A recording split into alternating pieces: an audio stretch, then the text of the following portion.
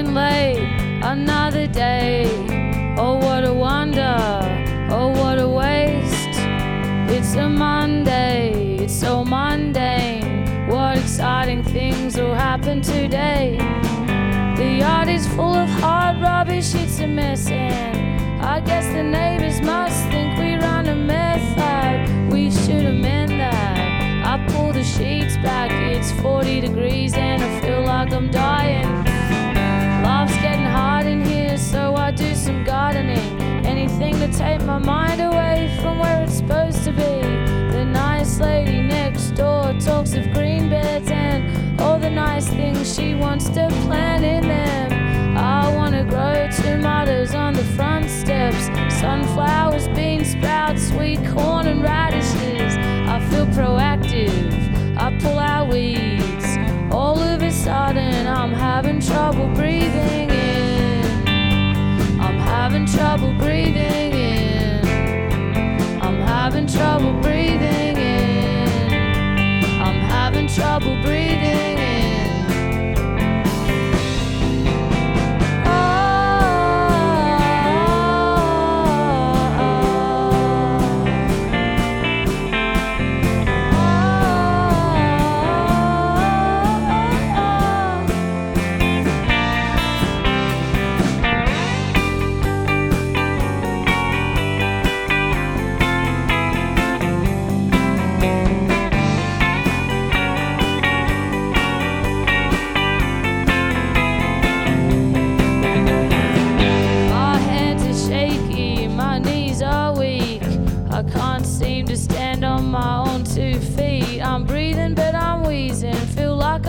Semen. My throat feels like a funnel filled with weed picks and kerosene, and oh no, next thing I know they call up AAA. I'd rather die than owe the hospital till I get old. I get adrenaline straight to the heart. I feel like Uma Thurman post overdose and kickstart. Reminds me of the time when I was really sick and I had too much pseudoephedrine and I couldn't sleep at night.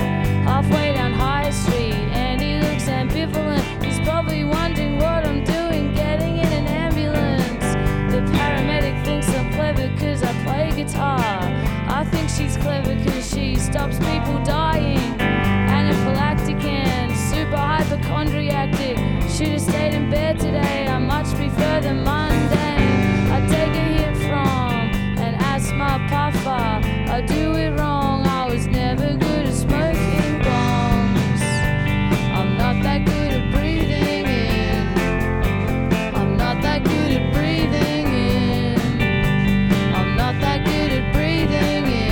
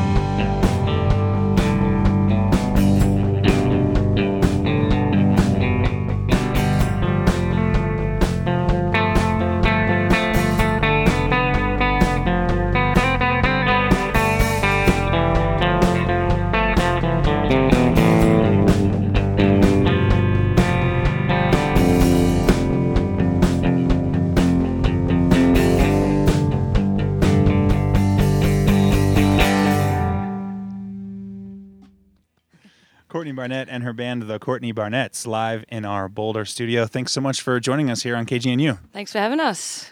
Is this your first gig in Colorado? Oh yeah, first ever, first time being here. Awesome. We're so glad to have you on the radio. So, Courtney, you've said Smoke on the Water and Come As You Are were the first songs you learned on guitar. Yeah. So, do you remember the first original song you wrote? Yeah, I think it was from memory. I think it was called Red Torch, and it was about a torch I had in my room because I was scared of the dark. So a torch in Australia is a flashlight? Oh yeah, flashlight. Yeah. Yeah. Cool. So you've said in interviews that you keep a journal. Did that always go hand in hand with guitar, or were they separate? How did that kind of come together? I guess they kind of work together. But yeah, you know, I kind of, when I don't have my guitar with me, I write stuff and vice versa, you know. So give people a sense of your recording trajectory. Most of us in the States know you from a sea of split peas. Are the songs from your first EP you wrote in your bedroom? Did you actually record like in a room like that? The very first EP I completely recorded at home, but then I and played every instrument, but then it sounded really weird and kind of MIDI drum tracky. So I showed it to a bunch of my friends, and everyone kind of learnt the parts, and we did that in a lounge room, kind of like the size of the studio, and my friends just had some microphones, and yeah, we just did it. It worked pretty well. So I want to ask you how it came to be that you were awarded a grant from the Australian government to work on your next recording. I mean, we can hardly keep from destroying the postal service, let alone support the arts in the States. So. Yeah, well, it's a tricky subject at the moment because our government's kind of decided that art and music isn't important, so that they're stripping all the grants away. But I mean, I guess we're really lucky in the first place because every time I travel anywhere, people are like, "What's a grant?" Like, you get money to make albums, so it's pretty, you know, we're pretty lucky in that respect. But yeah, it's good. It's a good way to kind of keep the culture going around our little Melbourne community. So Melbourne has a kind of a burgeoning environment for music. Yeah, it's great. There's basically everyone plays in a band or a six, and lots of people are artists, and you know, it's just I think people get inspired by seeing other people do inspiring things. So it kind of just keeps going in a big circle. So you started playing avant-garde, mm-hmm. And what's next? We're going to do a song called Lance Jr., which is off the first part of the EP.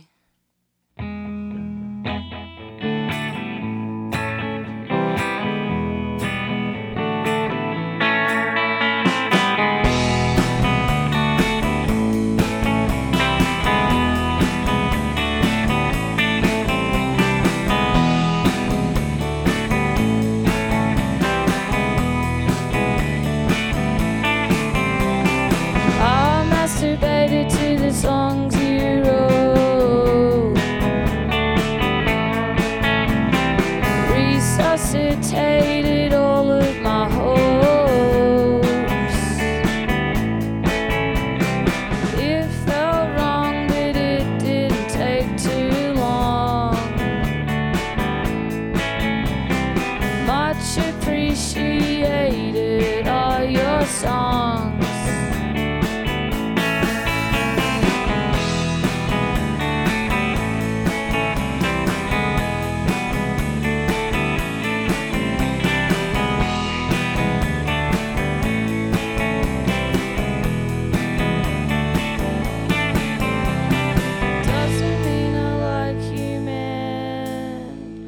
Just helps me get to sleep,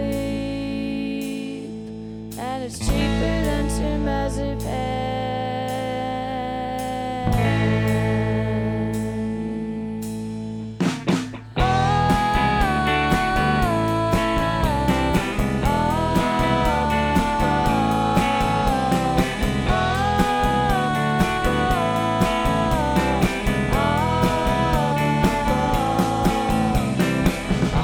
Underestimated your intelligence.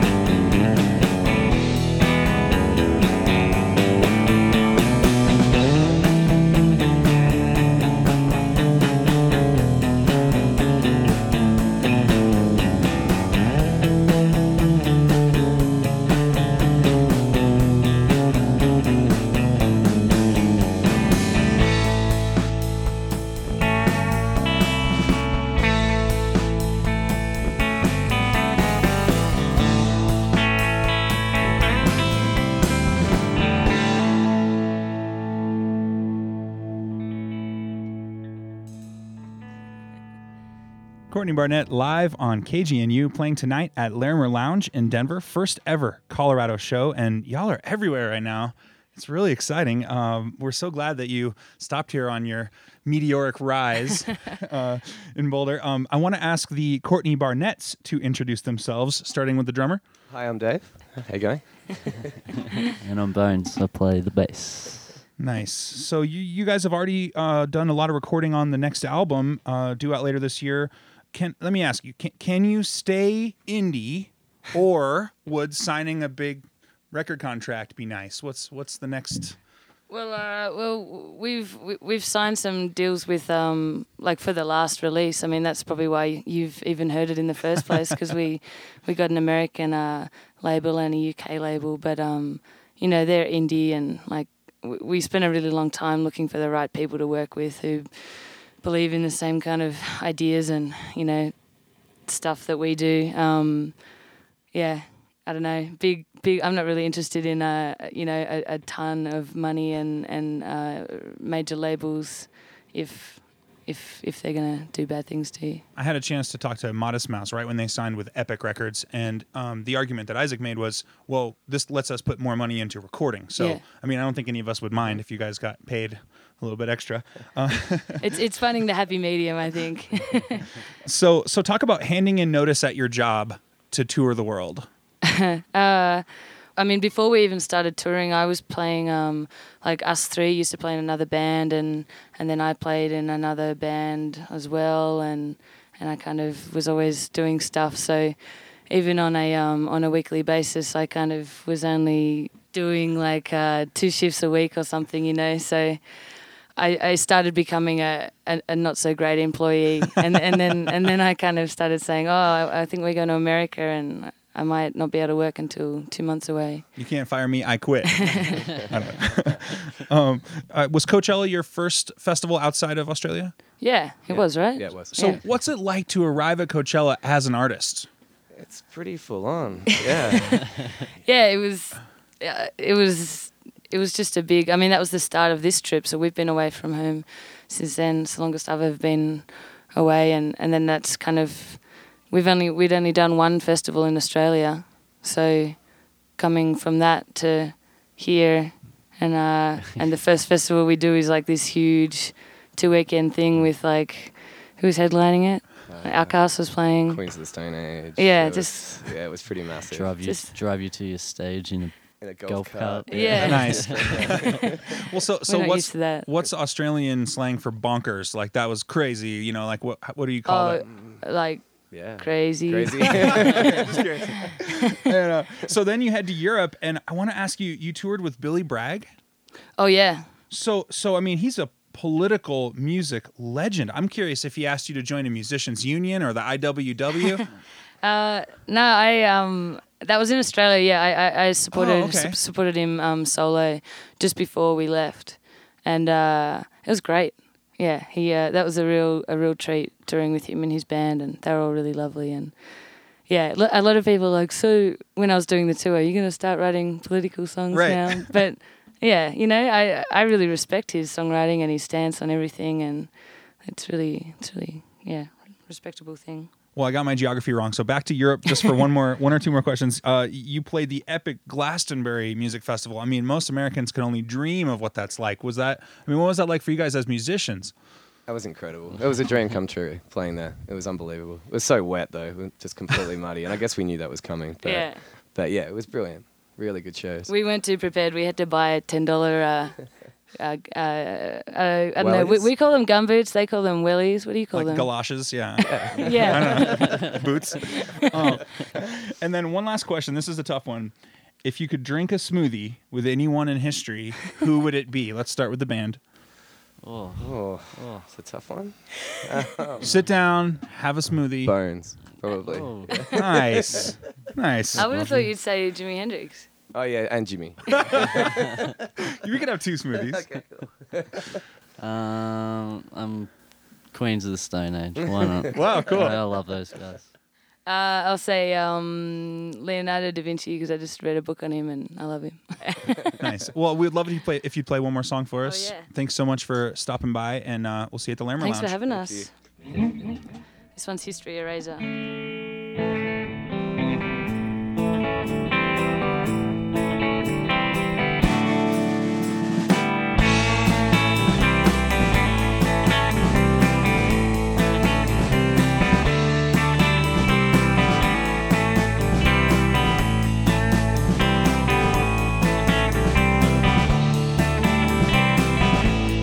Drunk and fell asleep atop the sheets, but luckily I left the heater on.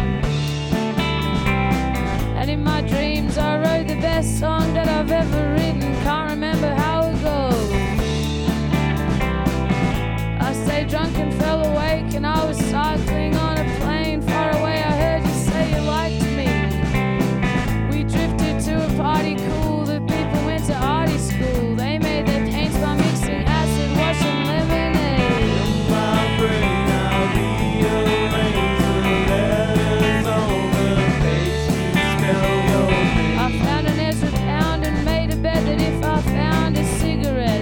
But all and marry you. Just then a song comes on, you can't always get what you want. The Rolling Stones are always we, the irony. The Stones became the moss, and once all inhibitions lost, the hipsters made a mission to the farm. We drove by tractor there, the yellow straw replaced our hair. We laced the Derry River with the cream of sweet vermouth. In my brain I rearrange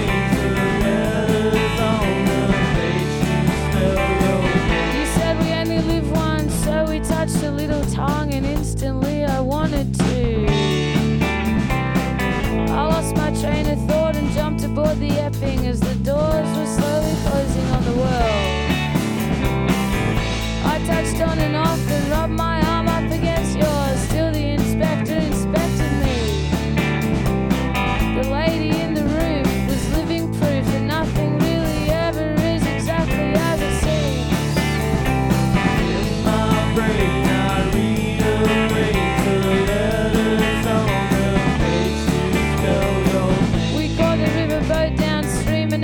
beside a team of angry footballers. I fed the ducks and krilled, and we were sucked against our will into the welcome doors of the casino. We drank green margaritas, danced with sweet senoritas, and we all went home as winners of a kind. You said, I guarantee we'll have more fun. Drink till the moon becomes the sun, and in the taxi home I'll sing you a trip